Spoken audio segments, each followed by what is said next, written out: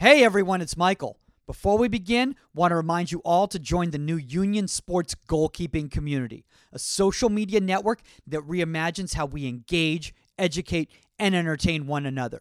To download free, go to www.theunionsports.com or the Union Community on Apple or Google Play stores. Thanks for making the Union possible, and on with the show.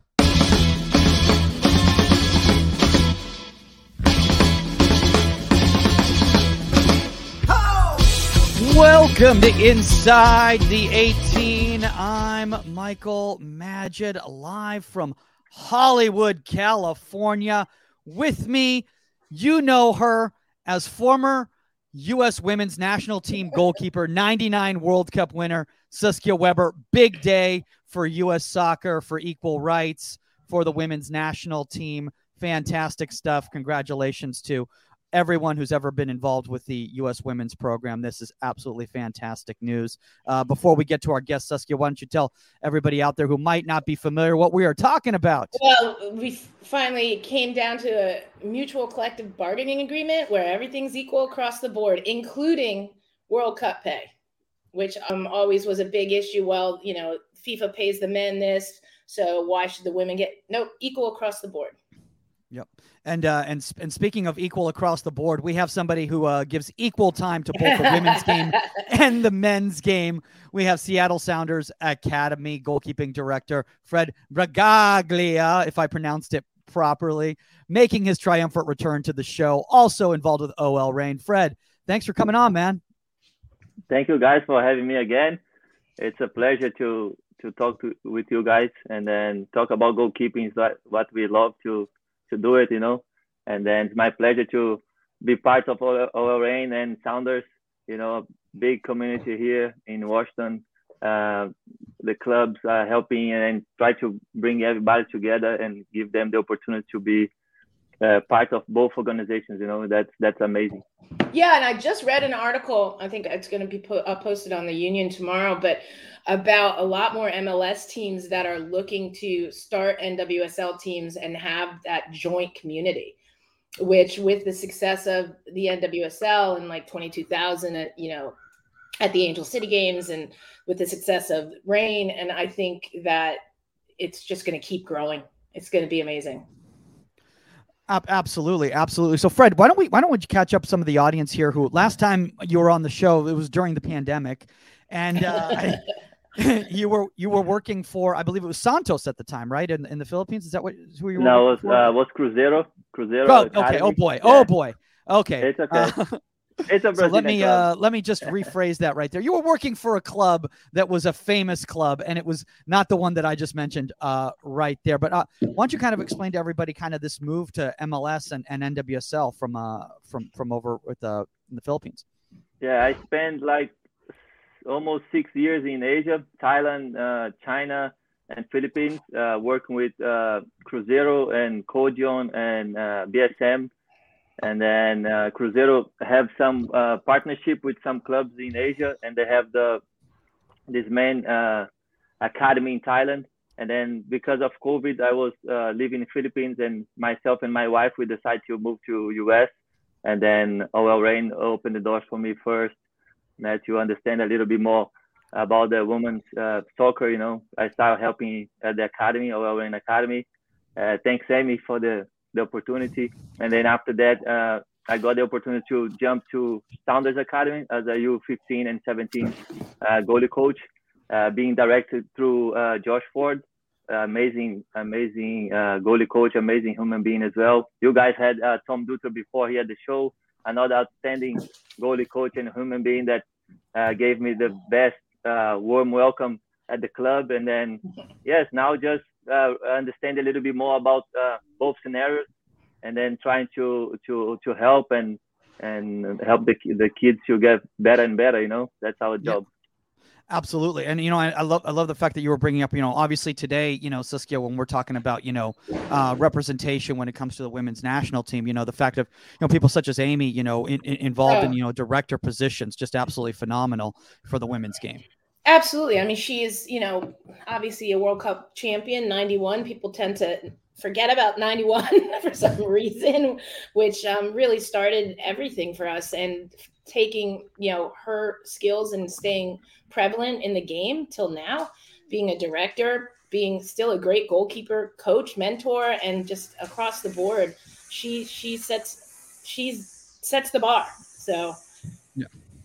Absolutely. Now, so Fred, kind of like just a real quick question that I have for you is in regards to with the Sounders Academy and the OL Reign Academy, is there a lot of crossover in regards to the, kind of training in regards to curriculum sharing and all of that sort of thing? Every club is different. Some clubs you're not allowed to share the ideas and methodologies, but I think both clubs, they go in a very good direction.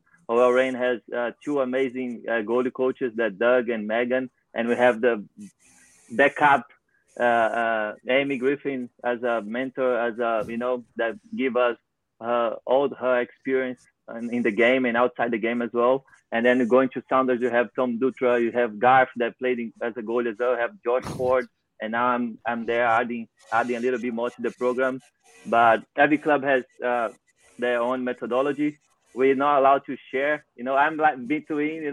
It's good for me. I love it because you can see both sides and both ideas. Goalkeeping, I don't believe this is right, this is wrong. It's about what you believe, what you put in practice, and the results that you get it. And both clubs have been like unbelievable with the results that and the effort that they put in with the goalkeeping department. You can see OL Reign just growing, and you can see Sounders. Now we just won GA Cup. The first team just won Champions League, and it means they are in a good way, Absolutely. By the way, Saskia, for some reason, I feel like basically everyone in your neighborhood waits until we start recording this podcast before they start doing construction work in your neighborhood. It's the same time. They're out there mulling around, and then they see me get on the computer and put the earphones on, and they're like, now it's time to blow. Let's get the blowers out and everything. I'm just like, every time. It's absolutely. I'll put it on mute until I have something to say. That's okay. We haven't even had the dogs yet today. Just leaf blowers, but no dogs. Yeah. No dogs today. Well, let's kind of get into this topic because Fred, you put together an amazing presentation for this today, and I know this is something that's really close to your heart. Today's topic, guys, is guidelines for the 1v1 scenarios. Fred, maybe for some parents out there who are listening with their young goalkeepers and they don't know what we mean by a 1v1 scenario, what do we mean by that?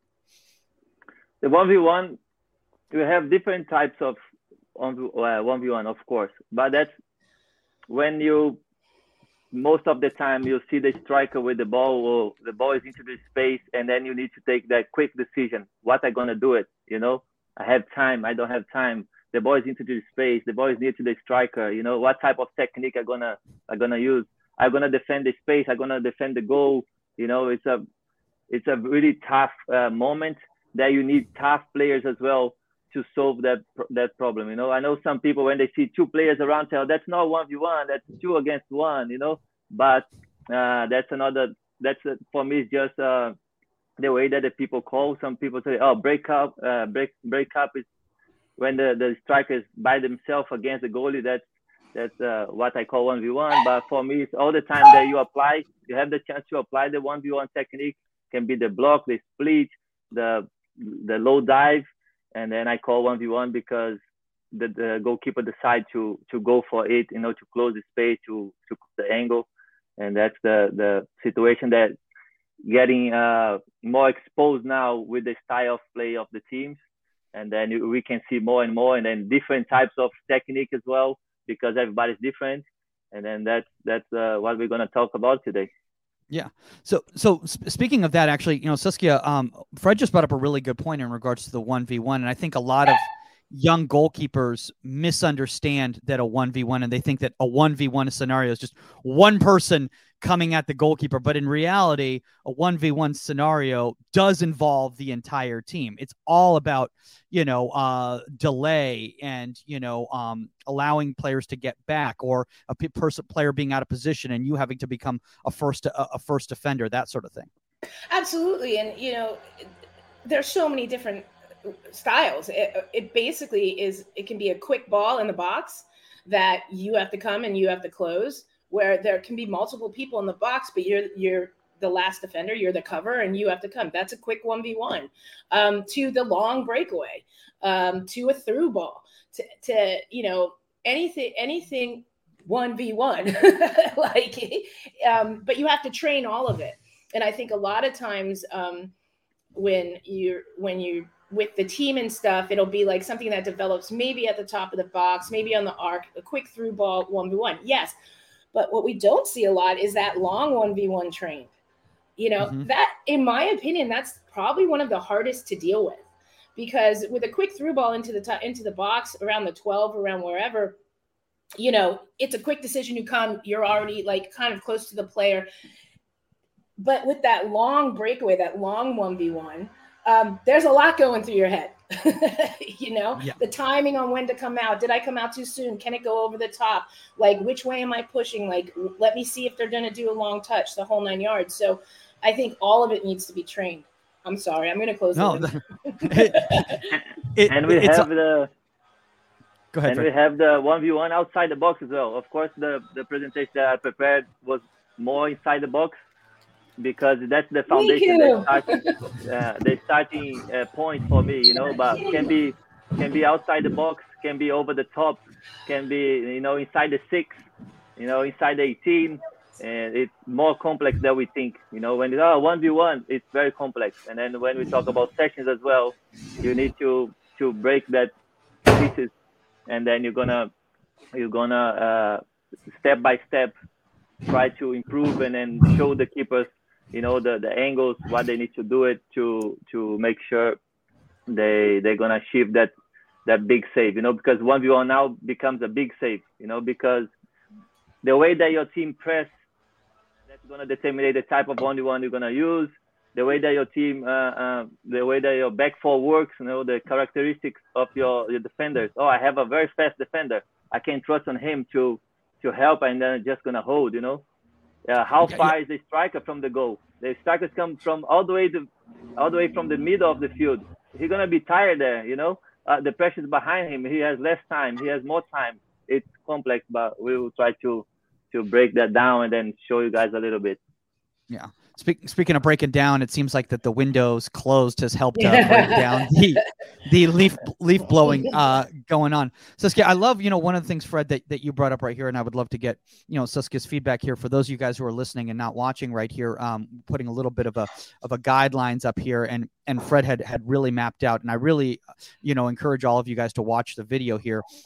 Act, observe, decide, orient. I love, Saskia, what he put up top in regards to observe. What is the current situation? What should I do to help or solve that problem? Not how do I solve the problem, make a save, but what can I do to help in this scenario? Because it's always different. It's always different. And you might just have to delay. And it's not about, I have to come make the save. I have to do. What if you delay? What if you slow that player down, hold them up so your defense can recover, and now you're in a better situation? So everything is different. Everything has a different way to solve it. It's not just one thing fits all. Period. Yeah. One thing I go ahead, Fred. I would like to share here is, I know some people, they don't like to break down stuff. Like, for example, the phase of the game. They want to have a session that you can connect all the phases, with the ball, without the ball, transitions. Some people believe that when you break that, the success is not the same. But I believe at the formation of the youth academy, we need to break down for them a little bit more to make sure they understand every single step. We know that the cycle is really quick. You pay attention there, you send a decision, you take a action, you give information, and then you need to react. You need to get ready with your body shape. But when you break that down and then you show them the videos or during the practice, I believe that make it much easier for them to understand and then put in practice during the sessions and during the games. I love that you keep putting pictures up of all my favorite keepers. I mean, Nick came up. Now Casey Murphy's up there. I'm like, this is amazing. Just a point here: the OODA loop, that's the 4 steps, came from U.S. Air Force. John Boyd. He breaks up the decisions to help the guys to understand when they're gonna, attack and stuff like that. Just to make sure the people can understand that's not come from the soccer environment. First time I heard about it was through Nelson. Nelson was a goalkeeper, high level goalkeeper in Portugal, played for Sporting Portugal, and he wrote a book that called 1001 Decisions. And then you have different types too. It's like you're breaking a session as well. You break a session, you plan, you organize, you having been putting some challenges, game related. It's the same idea, but bring it to the decision making. Yeah. I love this. It's broken down perfectly. No, I really love this. And Saskia, one thing I really love about this right here, for those of you guys who are listening and can't see it, is when he goes, if into the space, is it in the air, ground, high, or low? Because I think that the service and how the ball's played into the space determines so much how your approach is going to be and what your shape's going to be, right, Saskia? Absolutely. I mean, for those of you that I wish you guys could see it, but go onto the Union and you can see the whole thing when we repost and everything. But, reading the situation, where is the ball? What is it? What is going on in the game? They're all just such incredible points right here. Is anyone putting pressure on the ball? Do they have cover? Like it's everything you have to think. And people like, these are checklists. And we've talked about checklists in the past that you have to go through, and goalkeepers have to do these checklists in a split second. Yeah. Yes. It's like happen in a second. It's really quick. And then the best point for me is the last one there. The pressure is on the striker, just get ready to save or to react or take a step or to be aggressive on the ball. Don't take a decision before the striker gives you something, Mm-hmm. that you need to relay, like, calm down. Goalkeeping for me is about reacting. He's gonna do something, and then we're gonna react and then try to stop the momentum. You know what I mean? We cannot all the time. Of course, we can play mind with them. Okay, I'm fake that I'm going, but I'm not going, to make them take a decision. But we always need to react after them. If we go too early, we're gonna maybe get caught over or around, because we create space behind the goal, behind the goalie. And then that's a big point for me that I share with the goalies is calm down, let them take a decision, and then we go. All right. Or let the ball show you something, the ball is telling you that you can go because the ball is really fast into the space, and then I can go. But if not, if the striker has the control of the ball, make sure you wait for his reaction, and then we react after that one, and then try to do our best. Right. And we've talked about that, Mike, with Michelle Akers, as greatest striker in history, that, if you force them to make that decision, like that they're trying to bait you. They're trying to get you to come, get you to do that, make the decision easy for them, make them make a choice, make them make that decision and then react to it. And that'll slow them down. And she goes, the minute I get stood up, the minute I didn't bait you and everything, then I'm kind of messed up. My rhythm's off. And that's incredibly important.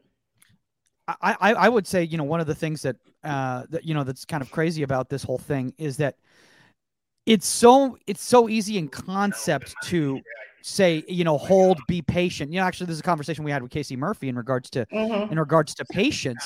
It's so easy to do that in concept. We're getting an echo here somewhere. Yeah. But is that the fact is a simple matter is that to have that discipline to say, I'm going to trust my instincts and wait for them to make a decision rather than try to force them. It takes a lot from a mental standpoint, Fred. And I think a lot of times we need to focus on how mentally draining 1v1s are, especially for young goalkeepers. For sure. That's when we need to bring them to the session and say, hey, look at this scenario here. How can you, don't take the decision for them? How can you wait a little bit and try to speed up your decision, see what you can do it better. You know, don't get too excited. Sometimes I think the goalies, they want to save too much. Like, you know, calm down, relax, read the situation, and then try to do your best. And then we're gonna adjust. Sometimes when goal happens, and ask the keeper, like, what can you do better in that situation? And then they come to me, oh, I should close that channel with my leg. I should attack the ball with my arm. I say, that's great. When I hear that, I was like, we're getting there. But when you ask them, what can we do better? I don't know, coach. That's not what we want to hear. You know, it's like, oh, you understood what we need to do. That's great. Next time, try apply that decision, and then we will save the ball for sure. Yeah, I want to bring this up right here because this is, you know, for those of you guys who are listening right now, we're talking about approaches now and how to come out on the 1v1 right here, and holding body shape, in my opinion, is so darn important. And you know, Saskia, we've got a young goalkeeper here that's pretty decent that we got in front of here for a demonstration. And Saskia, I know that for you, this for you is kind of the foundation of 1v1s, is coming out kind of in that stock shape. You know? Yeah, and you want to remain big. You know, if you just come out like, you know, we see such young goalkeepers, they just shoot out, you know, and they just run for the ball. They don't hold their shape and everything. And again, if you hold your shape and you remain big, it forces that forward coming at you to make different decisions. And they don't see the goal, they see you. And that's what you want, because to put the ball around you, usually the ball might go wide, you make the save or whatever. But if they don't see you, if you don't hold your shape and you become small in a sense, then all they see is the back of the net. Yeah. You know, and Fred, you know, bring up this picture right here that we have right here in regards to the demonstration. I love the fact that her hands are in front of her knees. I can't tell you how many times young goalkeepers have their hands parallel with their body and think that that's enough. But in reality, in my opinion, the ball's moving too fast that by the time you react, you're actually going backwards that way. Yes. And the hands is really important. And I tell the keeper is, we need to attack the ball with our hands. We cannot let the ball hit our hands, because especially when the keepers keep the hands behind the body, and like, it's going to hit your hands and going to go inside the goal. But if we go and we approach the ball and attack the ball with our arms, we have a better chance to the ball hit our hands and our arms and go forward, not behind us, you know what I mean? And then one of the biggest problem is when the goalkeeper approach the ball, if they don't approach with a good body shape, they just run straight to the ball, and then they are out of balance, not big enough, you know. And then when they start understand, okay, you don't need to be super fast. You need to be in a good pace that you can close the angle in a good timing and with your good body shape to apply the best technique. Yeah, and if you're just running and you're going too fast, it's easy just to pass the ball right by you. Because to slow your momentum, to react, to do anything from too fast of a pace, it's close to impossible. And I agree 100%. Your hands have to be forward, and you have to attack the ball with energy. If you just allow the ball to hit your hands, the ball is going to blow through your hands. So you want to attack the ball forward with energy, hit energy with energy, and it'll deflect the ball. Yeah, you know, and I think, you know, one thing I think that's really, really important right here before we kind of move on to the next shape right here is the on your toes, the weight forward, on your toes type of thing. Because again, I can't tell you how many, especially young goalkeepers, I see come out and they set themselves with their heels back and just kind of stand there, and then they're kind of caught into the ground. The players can just dribble around them. It's a huge disaster. Or they default to this. So Fred, let's talk a little bit about the block shape, because I think one of the problems is so many young goalkeepers default to it in the wrong scenario or prior to the actual moment to drop into a block. Yeah. And then the other point is they keep their heels on the ground, and then when the guy shoots, they just sit down on the ground. Like, that's not a 1v1 situation. The hands here, of course, thanks Nico. She was our top model and top high level keeper. That we took just one shot. I didn't like, oh, let's see if your hands in the proper position. But no, the hands need to be a little bit facing more forward. You know, you can see the entire glove to make sure you have more space to block the ball. And the feet is really important, not flat. You need to be a little bit diagonal, because that's foot that goes close the central channel. You know, we need to attack the ball with the front foot to close the central channel. That's where the smart strikers try to see one more chance to score through the legs or between the arms or on a top channel that's near to your shoulders and head. And then you drop the knee there. That was my old school block. We didn't split when I used to play as a fake goalkeeper. Saskia maybe. Oh, Saskia don't maybe call used yourself. the Come same- on. Saskia maybe used the same technique. Maybe Amy used the same technique. That was the block. I had a little bit of background with futsal in Brazil, but I grew up. I was too tall to play futsal, and then I moved back to soccer. But the block and the split comes from the futsal, and then the X, that when we jump and spread out, comes from the Yeah, I never used handball. that one. The handball that I never used that either. But the block shape is very effective. Yeah, back for me and Amy, we'd close, make ourselves big, stand them up, or decide go hands to the ball, so the dive to the ball. So it's basically a smother on the ball at the same time. Flip that forward up in the air and everything. So never did the split though. I never did the split. Fred, something I want to comment on right here, which I really love about Niku right here, is that she has her hand shapes almost creating a pocket inside so that when the ball goes, I think a lot of people, when they drop into a block, their hands are flat like this. And the issue is if the ball hits your hands like that, well, your wrist is going to go back and you're going to hit it into the net. But the way she's doing it is if that ball hits into that space, she's going to contain it, much like containing a regular shot. Is that something that you work on? Yeah, like if you go super flat, like this way, and then the ball might hit your hand and go straight back to the striker. If you go a little bit facing down, they're gonna hit, and it might be able to be near to your body, and then you're gonna be able to get the ball after again. You know what I mean?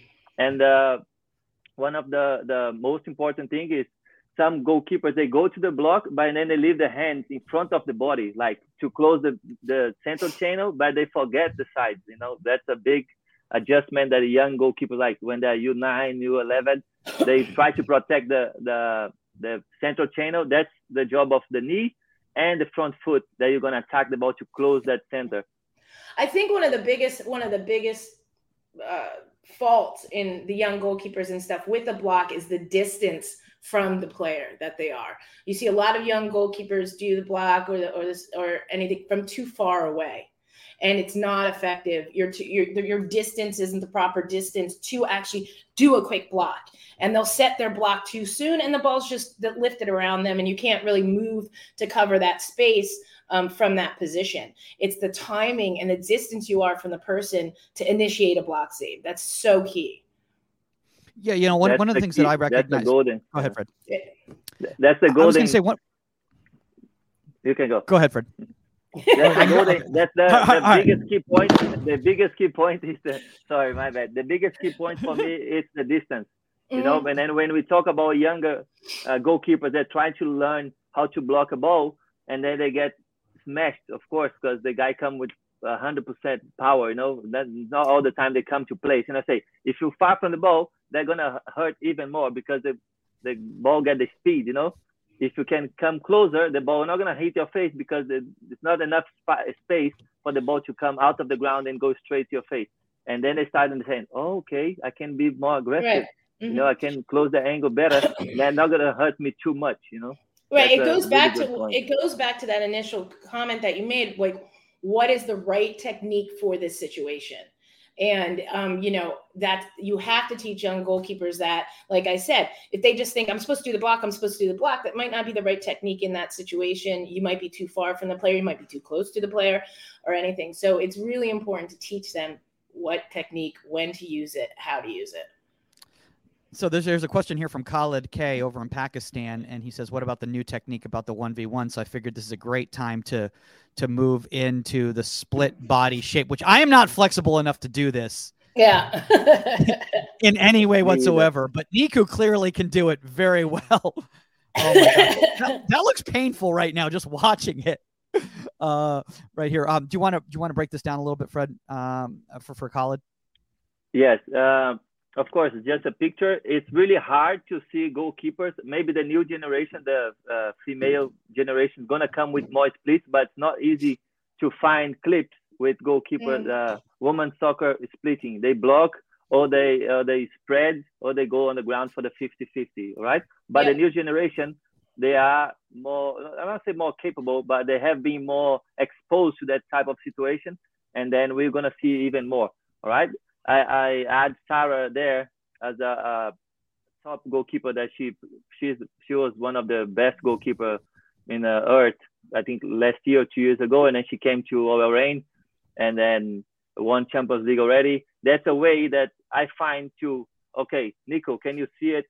The top level keeper that plays for the same team as you. You're talking about Sarah Boadi, who played for Lyon for so many years. Yeah. And then she came last year, played for a season, and she moved back. Can you see it? That's your future. You're really close.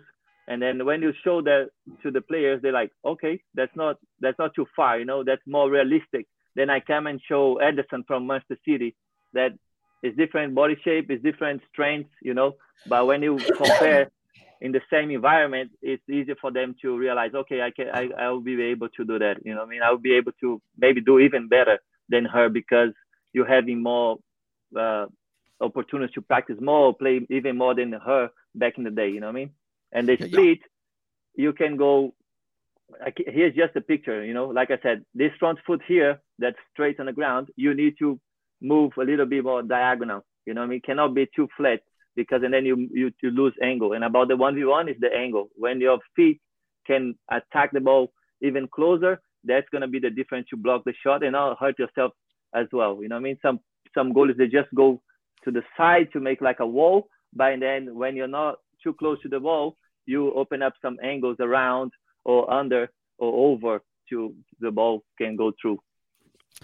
I want to bring this up right here with Saskia here, especially in regards to working with younger goalkeepers, because this is fantastic, and I appreciate you breaking all this down. But I think one of the problems, Saskia, that we have is we have a lot of young goalkeepers who haven't worked on this and perfected just the close off the angle, and they're trying to do this. Correct. And it's a progression into things. You can't just go with the split or the block and that's it. Again, we keep coming back. You have to understand what technique you use in what situation.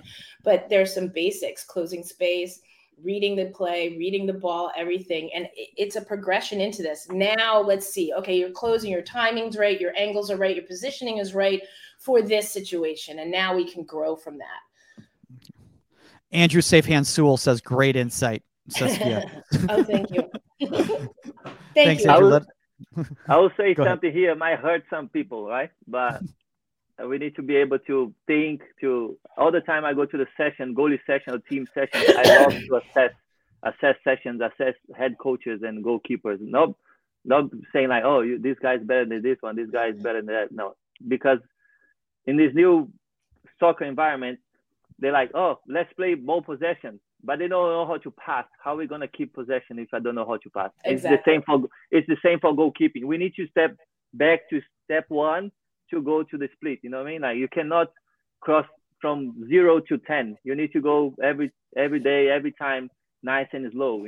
And when we talk about sessions, if I don't know the keepers, and then I put them on a big goal in a more game realistic to see the scenario.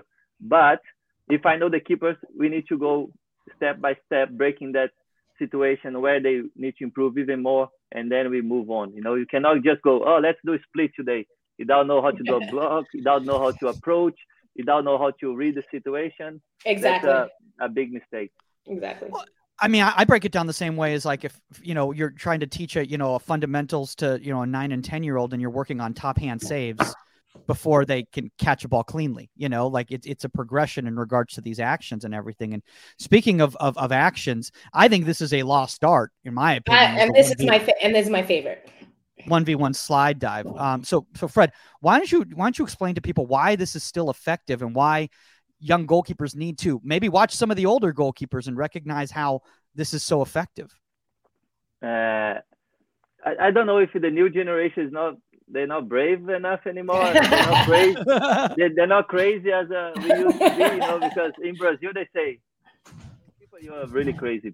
We do this stuff like this one. We put our face on the ball, we put our hands, we put our body, there to go for the 50-50. And this technique is as effective as the other ones. You know, we just need to know the time to apply. Mm-hmm. And I think I have the internet now with its views and, you know, social media. Sometimes I always talk with the goalies. You probably have seen that section that people like bounce the ball and then the keeper go there, jump, and the goalkeeper comes and like smash the ball towards the keeper. And then that's, for me, it's not a way to make them brave, you know. Yeah. Make them brave is bringing that situation to the game. How many times do you see a keeper with a bouncing ball and then they jump and spread behind the ball in the air? It's really difficult. But on the ground, that's much more realistic. That happens even like all the time. That's our job to understand the league, to understand the type of clubs and environment that we work in, and bring the real situation for them during the game. And then the slide dive for me is the bravest one, and then you can hold the ball. It's not all the time the ball gonna hit you and go away. You can keep the ball possession. That's great, because and then you solve the problem in one technique. You don't need to block and then go for the second ball. You need to tell the center back to react after that one to try to help you again, you know. Yeah, I find that with this, this is my I love this, and I think that especially in tight situations when you get a quick through ball and it's into the box or something like that, and you can go hands first to that ball, even if it hits 50-50, your momentum in your hands, you're going to win that. And if you do it properly, the ball will you'll either hold it or the ball will go back into your body. I think I agree with you. Are the kids today not brave? I'm not sure. Some of them, what I see is they try to do this, but they don't put their hands on the ball. They put their hands a distance from the ball, allow the forward to hit the ball into them, and then it's just a debacle, right? Yeah. So it's like, no, put your hands on the ball, same time that forward, even maybe before, is getting their foot to it, and you're smothering it right on their foot, and you're going to have the control. Your body's going to help you maintain control of that. Also, you can manipulate situations where if you're a defender, you can force them to step to the player so that you force that long touch by the attacker, then hands to the ball, 50-50, boom, you're on it. This is my favorite. I want to say this too, Suska and Fred right here. I think one of the issues with a lot of younger goalkeepers that I try to bring up to them is they say, if a player takes a heavy touch, why are you giving them the opportunity to keep continuing on ground and you holding and giving them an opportunity to take a shot on goal to get the ball again? Yeah.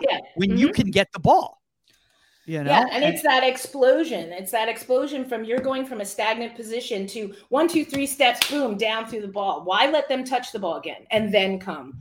I agree with you 100%, Mike. And I can't tell you how many times, Fred, I see this, is that it's a combination of the two, because they've been taught, especially at the younger ages, 9, 10, 11, they've been taught, come out, call keeper, and then they stop. And they get into a block. They go, keeper, and then they get into a block. I'm like, dude, that's not you're all over the place with that right there. But I think that's why we really need to break it down and explain when is right. What are you doing in these type of scenarios here? I want to move on into the game scenarios here. Yeah. So let's come into here right now. What do we got going on here? That's the beginning of the decision making. As a goalie, we need to be able to scan the field before the situation happens. Cannot let the situation happen. Oh, I should go. Like we need to read that situation earlier. How many strikers? Who is close to the ball? What's the player has the pressure on the ball, without the pressure, who is doing the run. That's going to be a ball over the top, on the ground, into the space. And when we take that quick scan on the field, we're going to speed up our decision. That makes our life easier. Right. And this comes back to what I say, where you're not so reactive, you're proactive. You're scanning the field, there are multiple decisions you might have to make. Be on that front foot, be leaning into it, saying, okay, if this ball is played here, this is what I'm going to do. If it's played here, this is what I'm going to do. I still have to cover my goal, so I'm not getting out of position or anything like that. But that's what we're talking about, those decisions that goalkeepers have to make in a split second, but be ahead of the game. Scan the field, see what's going on, and then if that attacker has multiple decisions, he or she could do several different services on the ground, in the air, this and that, but be prepared for all of them. Yeah, and I love this right here, Fred. I mean, honestly, this is so cool right here, because I want to show this to my young goalkeepers right here, because I think it's very simple when you do it, you color coded it for those of you guys who are listening right now. He's color coded where to hold in regards to which areas the service comes into in regards to the movement, where you hold, where you don't go, and where you come out and win the ball. And I think this is phenomenal for young goalkeepers to see. Of course, that's not a cake recipe, all right? When you see the green zone there, it's like the striker, they have the golden zone. That's the same area. And for the goalkeepers, when you get used to watch all the 1v1 situations, you're going to realize that's the zone that the most saves happens, all right? I'm not saying that they're not going to save out of that zone. No. But you're going to be at least 80% successful on that zone if you know how to do it and how to hold or how to step on the right moment, right? Of course, this scenario here was really crowded, but we have so many situations that's easier to read and understand the situation because sometimes they have only one option. It's much easier. Of course, when you're teaching the goalkeepers, we go with the easy one first, and then, this is a little bit more complex, but then you move on, you know? And what I always say I say it to a lot of keepers is don't follow one mistake by another, right? So if you see that breakdown, hold, go, don't go, and everything. If you decided to hold when you thought when you should have gone, don't all of a sudden try to go. Now it's a new situation. And so what we see with a lot of goalkeepers is, I was supposed to go there, so I'm going to go. Well, it's too late now. It's too late now. And so now you're totally screwed, right? Yeah. So now it's a totally new situation. Now the ball, you should have gone, it's not. Now it's closer to you. So now it's what's the next choice? And so that's really important to teach younger keepers. I love what you just said right there, Saskia, because I think that you always say don't follow one mistake with another mistake. Mm-hmm. And I think that's where that quick thinking, that improvisation, that the highest level goalkeepers can do is they can problem solve in the middle of a problem and come up with a solution. Let's move on to this right here. Fred, what do we have going on here in this moment? For me, the most important technique for the goalie is the positioning. If you know where to stay, and if you know the distance between the ball and the goal line, they're going to make your life much easier to play as a goalie. You don't need to be the fastest goalie ever. You don't need to be the flexible, have a lot of flexibility, strength. But if you know how to position yourself in a good angle, in a good position, you're going to have so much success. And then that's the best scenario. It's between the two lines. And then if you're too deep, the goal gets bigger. If you're too high up, you're closing even the angle. But then, of course, depends. Every situation is different. If you have the ball bouncing and you go too close on a bad timing, you can get caught over. It's like I said, much more complex than looks like. But when we break that down and show them the angles, look at this angle here. If you are one step forward, the goal may get much smaller. You have more chance to stop the shot. I think what you see sometimes with I think what I've seen in this situation or in these situations, sometimes if you're 1v1 and another attacker is coming on the far side, don't play the pass.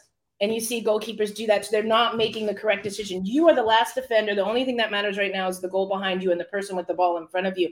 And you see some goalkeepers don't come. They get their angles mixed up because and their positioning because they're worried that they're going to get passed. That's not your problem. That's your defense's problem. If they're not marked up weak side, then you can have an argument after that. But if you play and you get yourself out of position, you're going to get beat. Yeah. And then can you go back on that one? Yeah, for sure. The most important point is like ball with pressure and cover. If I stay too shallow, I'm going to create a massive angle to the striker. Okay. But if I step up a little bit more, I will cover the area much better. If you can see her body shape, you can see from here, knee bend, the hand body shape is not ready for approach.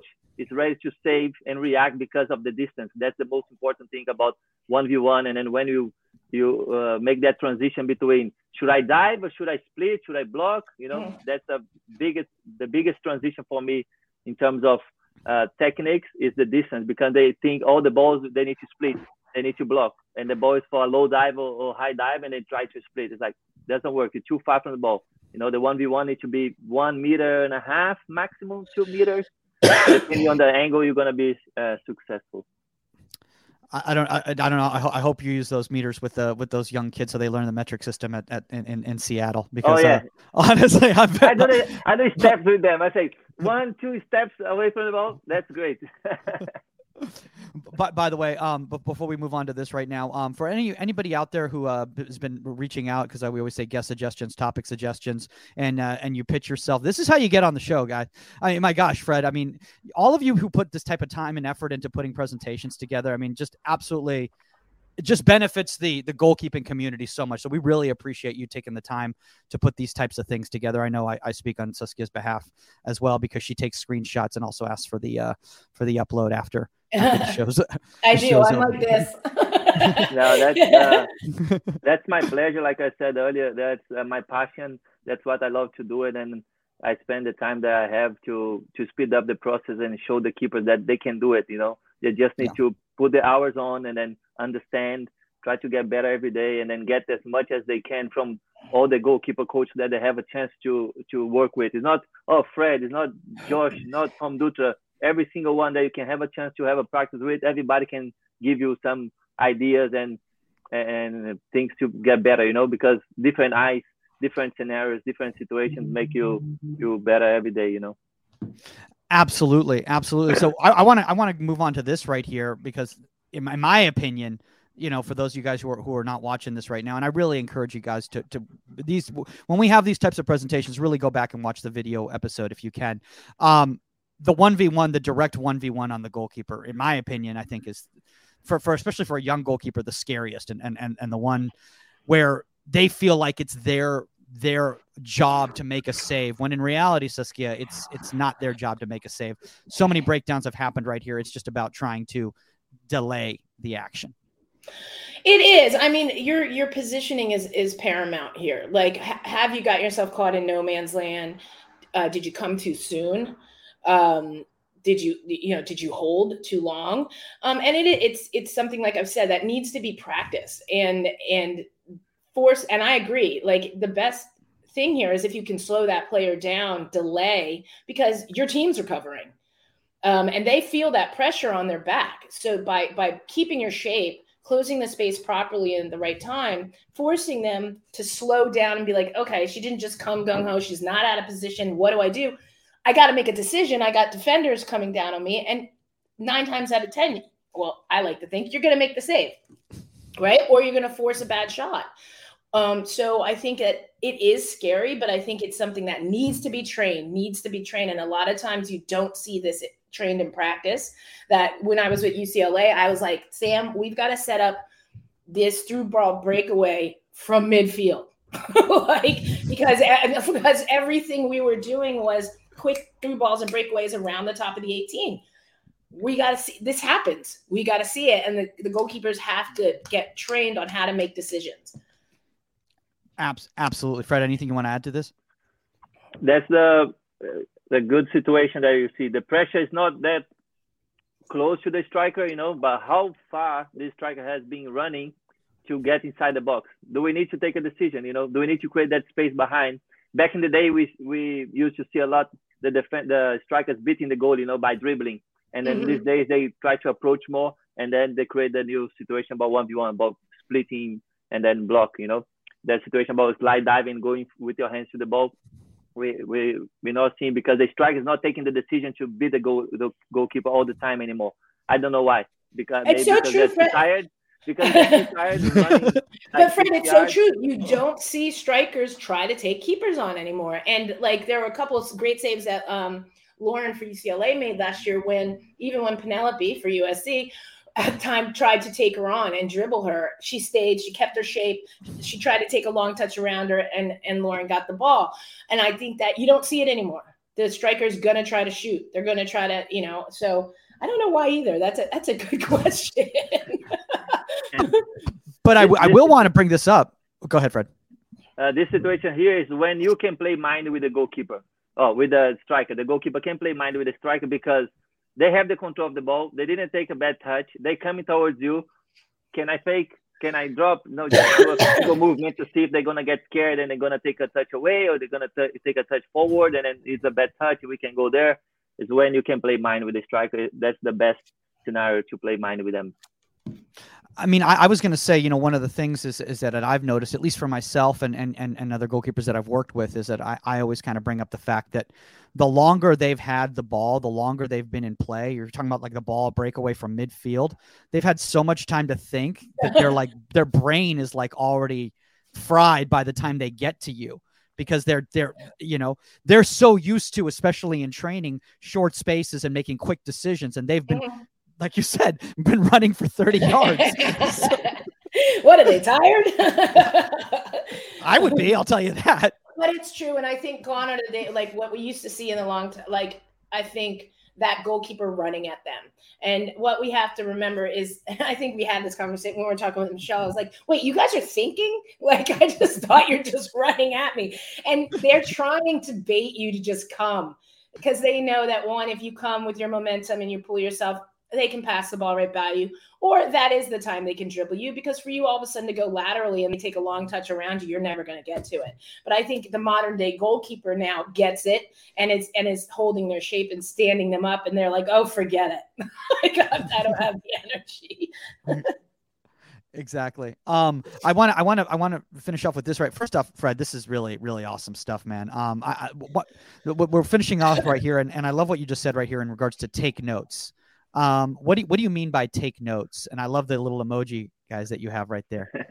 Take notes is like, because you can have different characteristics according to that keeper. You might be faster than her, or might be taller than her, and then maybe you're gonna take a different decision. You know what I mean? It's not mean that she did right or wrong, but for me it might be different than for her. And then when you take note, oh, did she took a good decision there? What if it was you on that situation? Of course, yeah, I used to put some mistakes with the video, not just successful actions. But what can I do if it was me there? I will do something different. Or I think she took the best decision. And then when we take notes to see what we think, it's just to make sure if it's you on that scenario, what do you think? She took a good decision, or could I go faster? I'm faster than her, or I'm taller than her. Should I spread a little bit more? You put yourself on that scenario and say, oh, I could do the same stuff, or I need to adjust a little bit because of my body shape, because of my hands. My approach is different, but the environment is the same. The soccer is the same. The place is the same. Every single league, you can see the same scenario, and then you just put yourself there and then say, okay, how can I do even better than her? Oh, that's a good outstanding performance that I can try to apply on my day. All right. So Siska, I know we're trying to wrap up by 1:00 right here. Do you have time for just to break down some of these videos real quick? Okay, cool. So Fred, why don't you set up these videos that you have right here in regards to these different scenarios that we're going to see before we start playing them here? Sorry, say again. I said, oh yeah, I think I lost you there. So we've got some of these videos right here that you sent us here. Why don't you break down some of these scenarios? This looks like a similar picture to the one that you had in the presentation here. Yes, it's the same one. Okay. You can play. I don't know if it's playing here for me, but you can play that. Yeah. That's the ball. Okay, the first option was the pass, the short pass, and then the super fast that can I approach and go do a slide dive, or should I hold? Yeah, the pressure is coming behind her. She needs to think really fast, and then what I gonna do it on that decision. You know what I mean? Yeah. Yeah. Should I hold? Should I go? What type of technique I'm gonna use? Brilliant. Look at that right there. I love that. And you made the decision, held, and boom, right in that little area that you were talking about. Stand up and in good shape right there. Good body shape, good decision. A little bit going backwards, but that happens sometimes. That's not the most important thing. Is saving the ball. Different scenario, only one option. Can I get caught over my head? Do I need to step up? Do I need to stay a little bit shallow? Or that quick decision that we need to take during the game. Yeah. So then next one, that's what's coming through right here. It looks like they've got the angle where they're going, oh, this is the difficult one, in my opinion, is that ball right across the body, right there into the top of the 18. And now the player's coming in, not so much time that they're winded and exhausted like we were talking about, but more like in my opinion, this is the type of scenario where the player, the striker, a lot of people expect them to make the finish right here. It's a great. I think also what happens here in that situation is that you have to watch. Is this person good? Can they hit over my head? But instead of going too deep, right? So now think if she got too deep and 2 on her line and held, she's never getting here, right? And then the attacker that does get the through ball is going to have the whole goal to shoot at. But because of her positioning, that she could cover the ball if it went over her head, but she's still far enough out that when this does get slotted, now she can stand the player up. And so we find, I think, a lot of keepers that get too deep on this, and now there's too far to come, and they're caught in no man's land. And then you can see her her body shape when the striker gets the ball. She's up high to put the pressure on the striker. If you go over, I might be able to jump and get it. You know what I mean? And another point on this field, you can see the 6. It's not a safe place to stay there. It might be slippery, raining day, too slippery. I need to play out of that one and then take a risk, And the save that she made it was out of the 1v1 situation, but was inside the box. She was able to approach. And then when the striker look at the ball again, we have that a little bit time, a little bit extra time to do one extra step to make even closer to the ball. I want a lot of young goalkeepers to see this right here because, we talked about default. You have to recognize that she didn't go into that spread with the foot save right there until the player made the shot, put the action in. That's when the save occurred, as opposed to her leg being out and waiting for the player to shoot at that space. So in my opinion, that's a phenomenal save. And that's the right way to do it. You apply the technique after the shot, not before they shoot, and then you do it. Okay, here. That's what I'm saying. The kids go too early, and it's just like, okay, what are you doing? Yeah, it's timing. Yeah. All right, so now we got a through ball coming in. Now this is around at an angle, and I think this is something that I think a lot of young goalkeepers need to see, because the way that you approach a 1v1 at an angle versus directly in the space of the goal in between the posts is very different. So if you watch, there was a little bit of retreat right here in order to make sure that she's got her angle covered, because if she approaches, she just opens up the goal, in my opinion. She holds, keeps shape. In a good end, yeah. And there's no reason not to hold and keep shape because your defender's on her. Yeah. And you can see there who saved the ball was her knee, because she dropped the knee right on the right time to close that central gate. You know what I mean? Yeah, if she comes, that's a quick reaction. If she comes, this is what we're talking about, delaying, right? So you're not coming. Sometimes you'll see goalkeepers come. They'll pull themselves out of position. They'll come and they'll get the ball slotted. But delay. Hold your shape here. Hold your shape. Let the defender. Now the defender's recovered and is putting pressure on her, and you force in a technically an easy save. Yeah, and matters a lot. Where's the pressure coming from? From her right side, from her left side, means she's protecting the far post. I can take care more of the near post. You know what I mean? We need to read that situation, that scenario, that if she goes to the far post on that shot, the defender might be able to step and then block that shot for you, But if she goes to the near post like she tried to, and then they're gonna come straight to me or a little bit to the side. By the way, I can't tell you how many young goalkeepers in this scenario right here start yelling "keeper," and what happens? The defender slides off that player right there, and then it's a whole disaster. Yeah, right? They're supposed to trust in your defender. Like a lot of young keepers would come right on that touch. You're too far, and that's what that attacker's hoping, right? You're never gonna get there and everything, but your defender's recovering. Delay. Yeah. Boom. Love it. Yep. All right. All right. We'll do one more and then we'll start wrapping up right here. All right. So what is the scenario right here? It looks like the ball's coming at an angle, and then the player decides whether they're going to play the ball across or just come in directly at the goalkeeper. They decide to keep coming directly at the goalkeeper. Again, it's another hold position. This is a better angle, I think, for a lot of people to be able to see. Similar scenario, but better angle here. Yeah. It's yes, and then the player has the full control of the ball, and then we cannot stand still too much, and then you can see when she prepares to shoot, and then she take an extra step to close the angle even more. You know what I mean? Yep. That's happened even more in the game now because of the cutbacks. They coming with so much freedom on that angle. Then we need to take a decision. If she does a cutback here, that's the defender job to block. But if I stay inside the goal too much, I'm giving her angle, time, space to think. And then the problem will be even worse. Yeah, this is well done. Oh my gosh, Fred, I love what you just brought up right there. And as we wrap up, I want to bring that up with Saskia right there. I think a lot of times young goalkeepers or even older goalkeepers think that it's everything's their responsibility, and they try to do more than they're supposed to do. And they're not willing to recognize what is their responsibility and what is somebody else's responsibility. And they're not willing to pass that buck.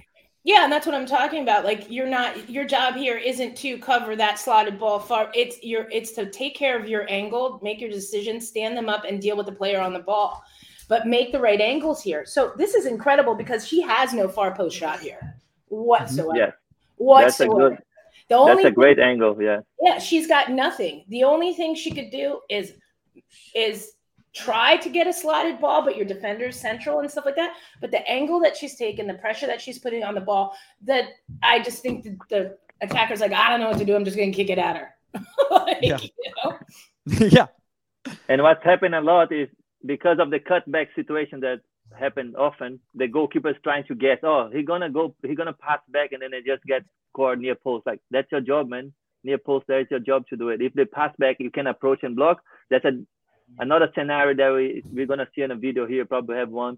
That's the stepping for the cutback approach for the 1v1. But that's a step 2. The step 1 is forcing them to take a decision, and then we react. I want to finish on this last one right here, Cisco, if you've got a second here, because this is the one that you're talking about, is that through ball from midfield. Yep. Dribble down over the top. And this is a tough decision, because I think you also don't know. You have to wait to see that first touch, right? So is that first touch? What if she first timed it, right? Mm-hmm. Which would be an incredible shot. But what if she did? I mean, the skill is there. Right off this, boom. What if she first timed that ball? So you have to see what that first touch is going to be. Hold your position, then make your decision on this. Yeah. Look at that right there. So you got the hold, don't go, boom. Yep. Yeah. Good stuff. I love all these. Just a nice little touch right there. She guessed a little bit, but she left her, spread her body on the and she dragged that the ball, and the feet saved the ball. That works as well, Hey, it's out of the net. Happen. Yeah, you kept it out of the net. That's all that matters. That's all that matters. All right. All right. Well, I think honestly, I think people have seen more than enough, to be honest with you, Fred. And I really appreciate you doing this. And if you don't mind sharing some of this stuff on the Union, that would be phenomenal too. I think a lot of people would benefit in the forum if you could share some of this content as well too. As we wrap up right here, if people want to connect with you, and I know you've got a lot of stuff on your YouTube channel. I know that you post a lot on your Twitter and everything like that. Where's the best place to reach you? Instagram, just Bragaglia Fred. My name, the last name coming first, and then Fred after, on Instagram or Facebook and YouTube as well. I have a few sessions there. Massive thank you to Coach Mario as well, that got in touch with you guys again, and then he asked me to jump out again. It's my pleasure, and I appreciate the goalkeeper coach that I want to hear from different perspectives as well. That's great, and a big thank to him and for you guys. Some of my goalkeepers here from Sounders, they are here listening as well. Thanks for attending. That's great, and that's it. Yeah. And I want to give a shout out to everybody at Seattle Sounders, Tommy Dutra, Stefan Fry, everybody over there. You all are doing a fantastic job, and we really appreciate you guys sharing the content and coming on the show and everything like that. You guys all have been phenomenal. One last question here, because I think this is a good one from a parent right here. It looks like Jason Armstrong goes, 9-year-old daughter keeper, undersized parents. Best suggestion to help her stay in goal as long as possible before being pushed out for height. Well, she's only 9. She's only 9, so give her some time to grow. But I had a great goalkeeper at UCLA, Adalia, and Adalia, was 5'4", 5'5". Maybe I'm even giving her an inch or two. But her positioning and her understanding of her height and limitation, and being able to read the game, she just perfected her positioning. So she might as well have been 6 feet out there, the way she could handle crosses, the way she could handle through balls and everything, because she learned how to position herself properly. Yeah. When the parents or the goalies came, I'm not super high, I say, search about Aline Hayes, and then you see her playing goal, and then you let me know what you think about height. You know, and you can go for the men's league as well. How many great keepers we had, like 5'10", 5'8", I don't know. Absolutely. It's not about the height, is, it's about the quality. Aline is a phenomenal example, you know, talking about somebody who played at the highest level, you know, playing, you know, World Cups and Olympics and, you know, obviously, you know, played, you know, in Spain for a long time professionally and now over at Orlando as the goalkeeper coach over there. I think she's a fantastic role model for a young girl like Jason's right there to look up. And so shout out to Aline out there. All right, guys. So if you guys want to reach out to us, contact at Inside the 18 Media or at Goalkeeper Podcast on all social medias. If you have a guest suggestion or a topic suggestion, before we wrap up, shout out to the Girls Soccer Network. I think you just posted a piece about the Union Sports and the podcast as well too. So Saskia, I don't know if you want to give a quick shout out to great interview. What a great network and everything. If you don't know it, get on it. Girls Soccer Network, they're amazing. Everything they do, super proud they're supporting the Union and wanted to do this article. So it'll be up on the Union. It'll be on all social media platforms. Check it out, sign up. But thanks you guys. It was awesome. Yeah. All right, guys, let's go grab some lunch. That's all the time on Inside the 18, and we are out. Later, guys.